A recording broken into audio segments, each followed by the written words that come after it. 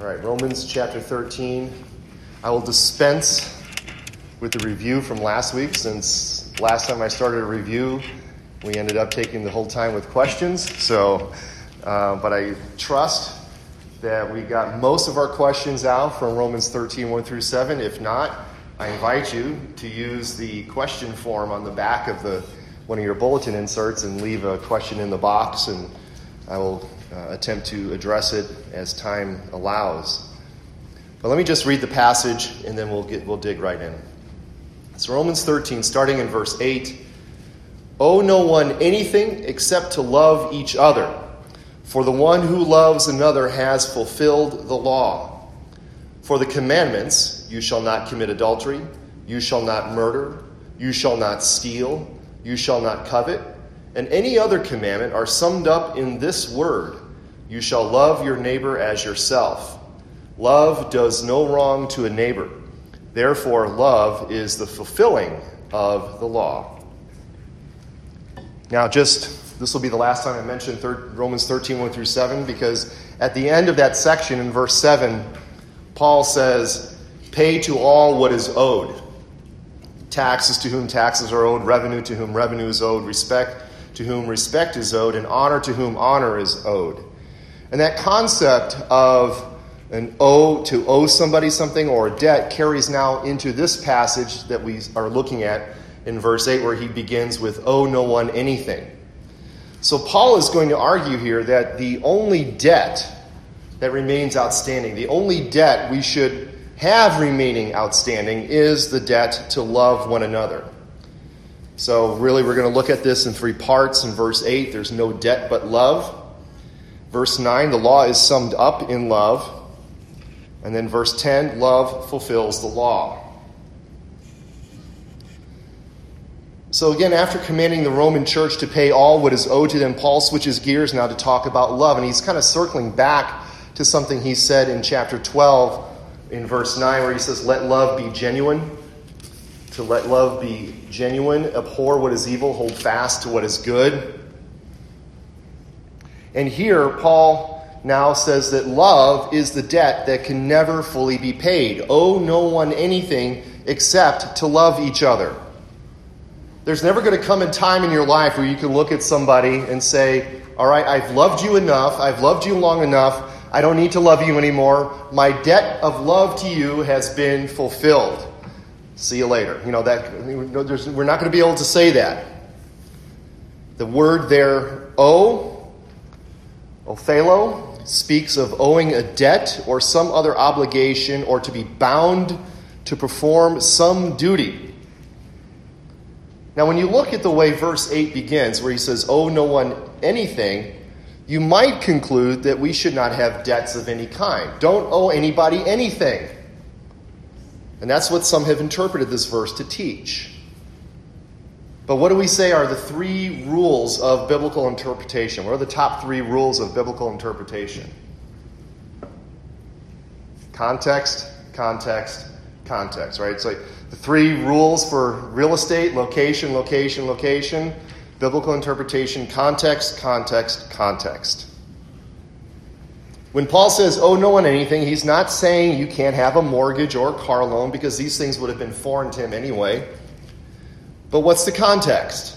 Well, again, we looked at that in verse 8 and verse 7. Make sure you pay your debts to the state. Now, of course, in saying that, there is great wisdom in avoiding debt. And the Bible makes that quite clear. Proverbs 22, verse 7. The rich rules over the poor, and the borrower is the slave of the lender.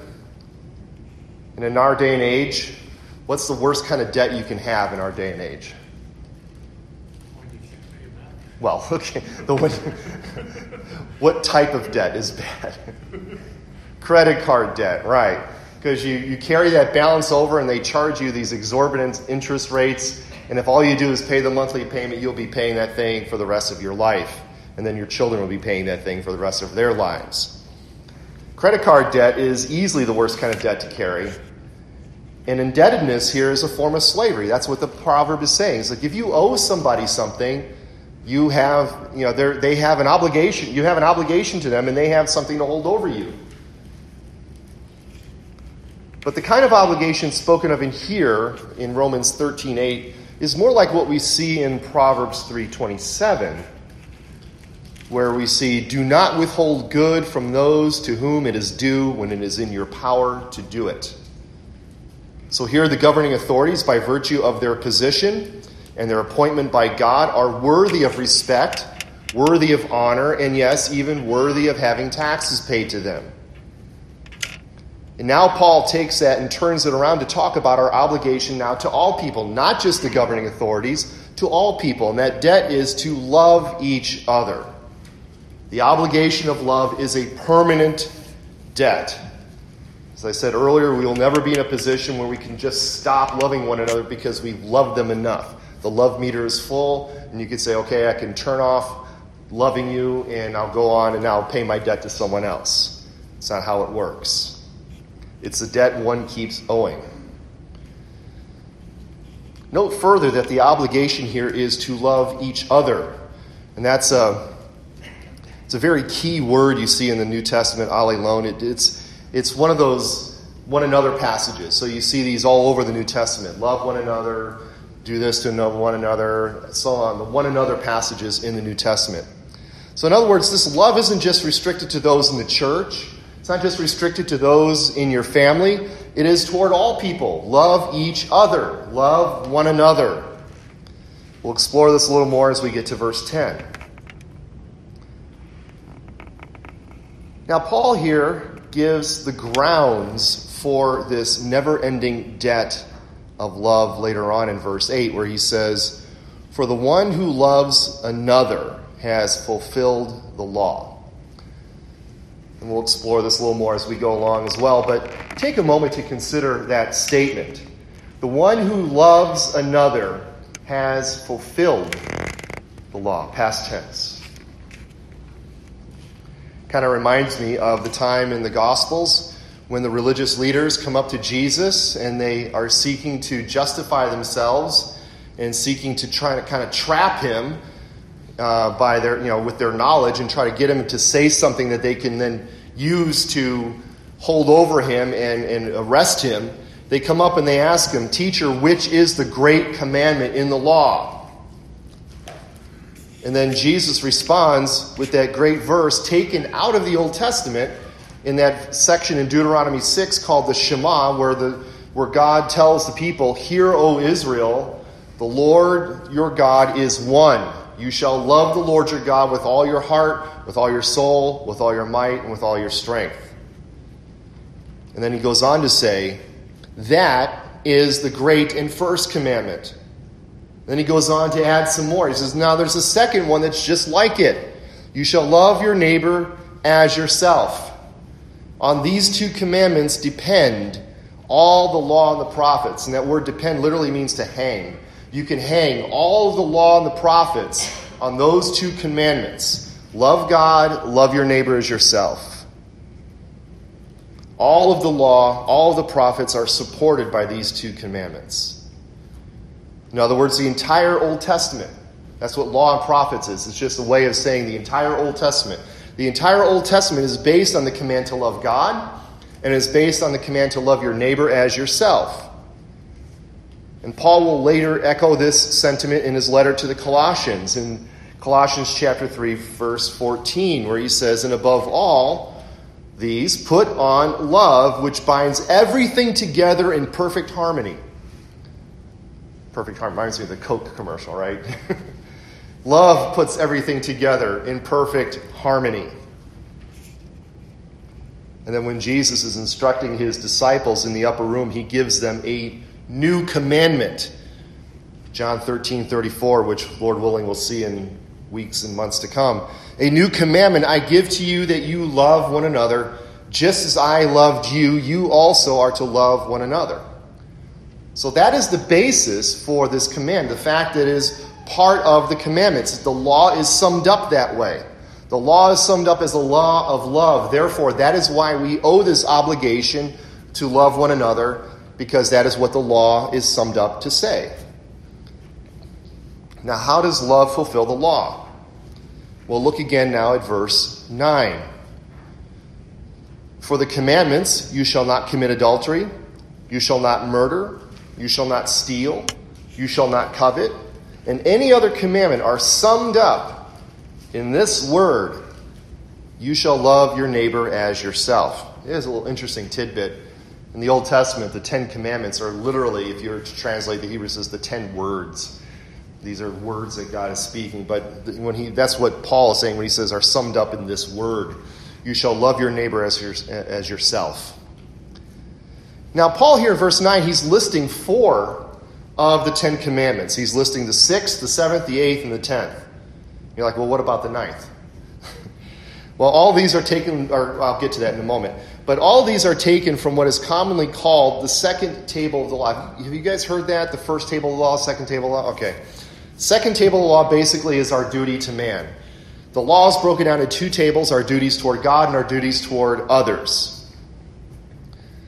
Now, as to why the 9th commandment is skipped, I wouldn't make any big deal on it.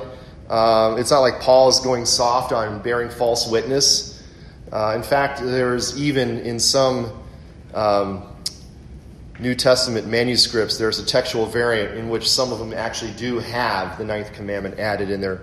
Maybe some scribe said, hey, he listed 6, 7, 8, and 10. Let's throw 9 in there as well, just to make it complete. Sometimes you see those variants are, the scribes correcting what they think is an omission, so they'll add something in there.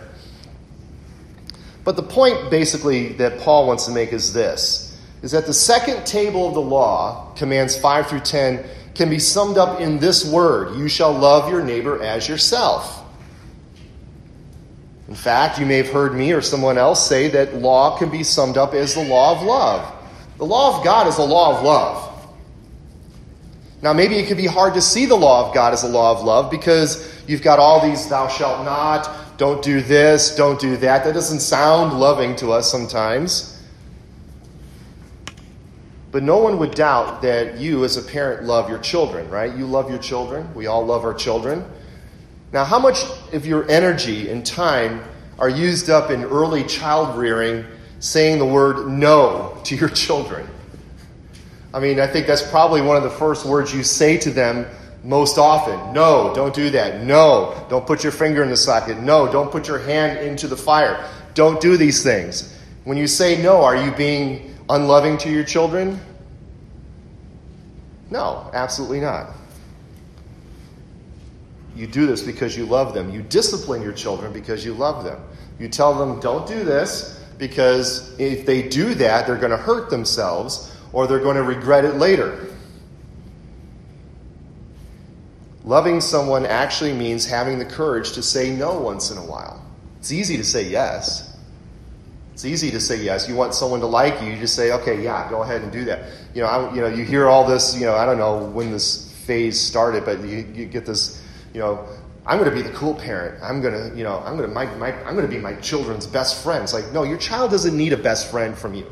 They're going to have plenty of best friends. What they need is a parent. They need someone who's going to set boundaries. They need someone who's going to tell them no. They need someone who's going to watch out for them, because a child does not have the mental acuity and the mental faculties to make all of the necessary decisions that are proper in life. They need that instruction. There is a mindset that thinks that if you really love me, you'll let me live my life and do what I want. That's the mindset of an immature child. Just let me do what I want. No, God loves us and He wants the best for us, and His commands are not meant to be burdensome. Rather, they're the path to true joy. And again, if you think of the law of love as sort of like the owner's manual, the commandments, the owner's manual for living, or the owner's manual for creation, it's like God is the creator. He's given us the owner's manual. This is the way to live the good life. The Proverbs say that the beginning of wisdom is to fear the Lord. Listen to the Lord. All the Proverbs, you look at those chapters, those early chapters of Proverbs, you hear the voice of a father writing to his son, my son, hear my commands, follow my ways. Why? Because this is the path of wisdom. This is the path that will lead you to a good life. No, these commands only seem burdensome because of the fall and remaining sin in the believer. And we want to rebel against God's good commandments. Now take note that the command there, you shall love your neighbor as yourself, that Paul cites in verse 9, is taken from Leviticus 19, verse 8. It's not a separate command added to the 10 to make 11 or 12 commandments. That command there is the summation of these commands. And that word there summed up, I'm not going to try to pronounce the Greek word. It just means to unite, to bring together under one heading. All of these can be brought up under one heading, which is to love your neighbor as yourself. Now, I know Fred asked this question, I think it was last week. Lest we think neighbor means only those close to us or our friends, consider the following. In the Sermon on the Mount, Jesus had to correct the false teaching of the Pharisees who taught hatred of enemies. Matthew 5, verses 43 through 45. Jesus says to the people listening, you have heard that it was said. In other words, this is the teaching you have had. Okay? Love your neighbor, hate your enemy. Love your neighbor, hate your enemy. In other words, it's okay to hate people that aren't your neighbor. Then Jesus says, no, I'm going to correct that. I say to you, note, he doesn't say the scribes say or you've heard it said. He says, I say to you, indicating that he has the authority to override this. Love your enemies. Pray for those who persecute you, so that you may be sons of your Father who is in heaven. For he makes his sun to rise on the evil and the good, and sends the rain on the just and on the unjust.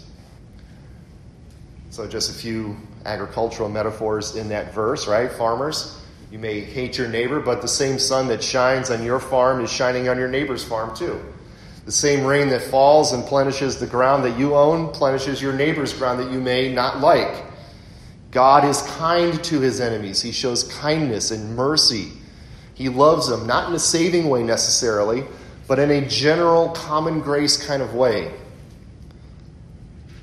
And I like that in verse 44 of Matthew 5. Love your enemies, pray for those who persecute you. How hard is it to hate somebody if you're praying for them? Right? I mean, that's pretty hard to do. I mean, unless you're praying like the imprecatory Psalms, Lord, smash their teeth out and dash them on the rocks. But, I mean, typically if you're praying for somebody, it's hard to hate them. It's hard to be enemies with somebody that you pray for. And I think that's good advice here, is if you feel yourself maybe hating someone or bearing animosity towards someone, start praying for them. Pray that the Lord will soften their hearts. Pray that the Lord will soften your heart so that you can see them as God sees them. Now note that neighbor here, according to Jesus, includes enemies. Love your neighbors yourself. Love your enemies. Okay? I mean, I took math in school, right? If A equals B and B equals C, then A equals C, right? Transitive property. So if you love your neighbors, and Jesus says love your enemies, then your neighbors and your enemies are kind of grouped up together in the same group of people that you are called to love. And if we do so, we reflect the love of God that is shown to us, right? God loved us when? When did God start loving us? After we had cleaned up our act? After we repented of our sin and came to him in our nice righteousness, now he loves us? No, he loves us when we were enemies, right? Romans 5, we looked at that a few chapters ago. Interestingly enough, Jesus also at one time in Luke 10 was asked by a teacher of the law, when he was talking about loving your neighbor, he said, well, who's my neighbor? I need to know who my neighbor is. If I'm to love my neighbor, I need to know who my neighbor is. He was looking for a loophole to confirm his own beliefs. And then Jesus proceeds to tell him the parable of the Good Samaritan. Your neighbor is anyone who crosses your path with a need, right? And he uses in that, it's interesting in that story, he uses as the hero in the story, the Samaritan, right? The Jews hated the Samaritans. They were the half-breeds. They were the people who didn't get it right. They were the people who were not pure. So the Samaritan is the good guy in the parable.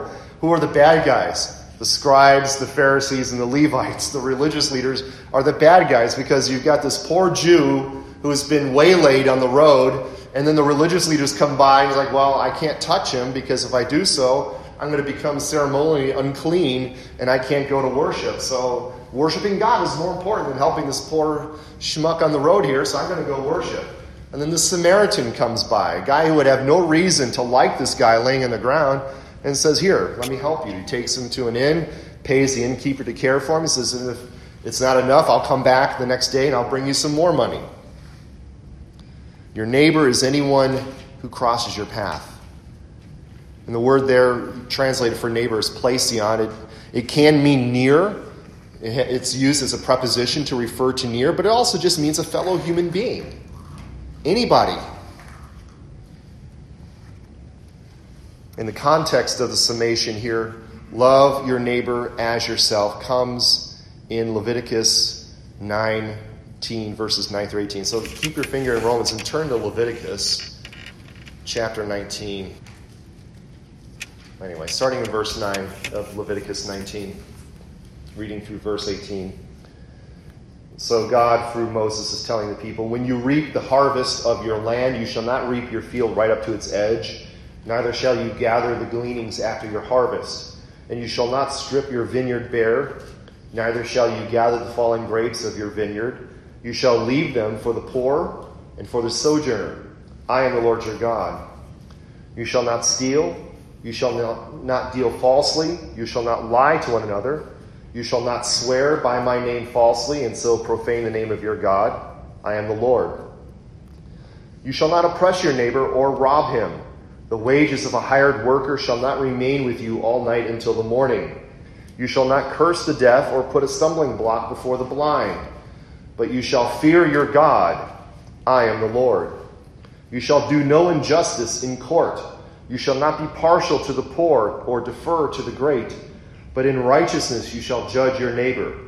You shall not go around as a slanderer among your people, and you shall not stand up against the life of your neighbor. I am the Lord. You shall not hate your brother in your heart, but you shall reason frankly with your neighbor, lest you incur sin because of him. You shall not take vengeance or bear a grudge against the sons of your own people, but you shall love your neighbor as yourself. I am the Lord. Now just note some of the things here God commands the Jewish people to do. Verse 11, don't steal, don't deal falsely, don't lie. I mean, those are commandments, right? Don't harvest your field right up to the edge. Leave some for the poor. Don't oppress your neighbor. And if you owe wages to a hired hand, make sure you pay them. Don't make them wait. These are day laborers. Day laborers came in, they did a day's labor, and then they were expected to be paid at the end of the day. Don't hold your money until the next day. That person is depending on it. Don't put a stumbling block before the blind. Just don't put something in front of the blind person so that he falls down. In other words, love your neighbor as yourself. Don't slander. Don't be impartial. All of these things are summed up in you shall love your neighbor as yourself. And then notice every time God gives a command here, he says, do all these things. I am the Lord. He says that. He repeats that at least 4 or 5 times. I am the Lord. I am your God. I am the one who's commanding you to do these things. All of this context of the summation is all summed up in this. Love your neighbor as yourself. In other words, don't do anything that would harm your neighbor. Don't oppress them. Don't lie to them. Don't keep wages from them. Don't cheat them. Don't steal from them. All these things. You can turn back to Romans 13. So now Paul will conclude this passage in verse 10 where he says, love does no wrong to a neighbor. Therefore, love is the fulfilling of the law. Now, as we just read in Leviticus 19, if you love your neighbor, you will do no wrong to them.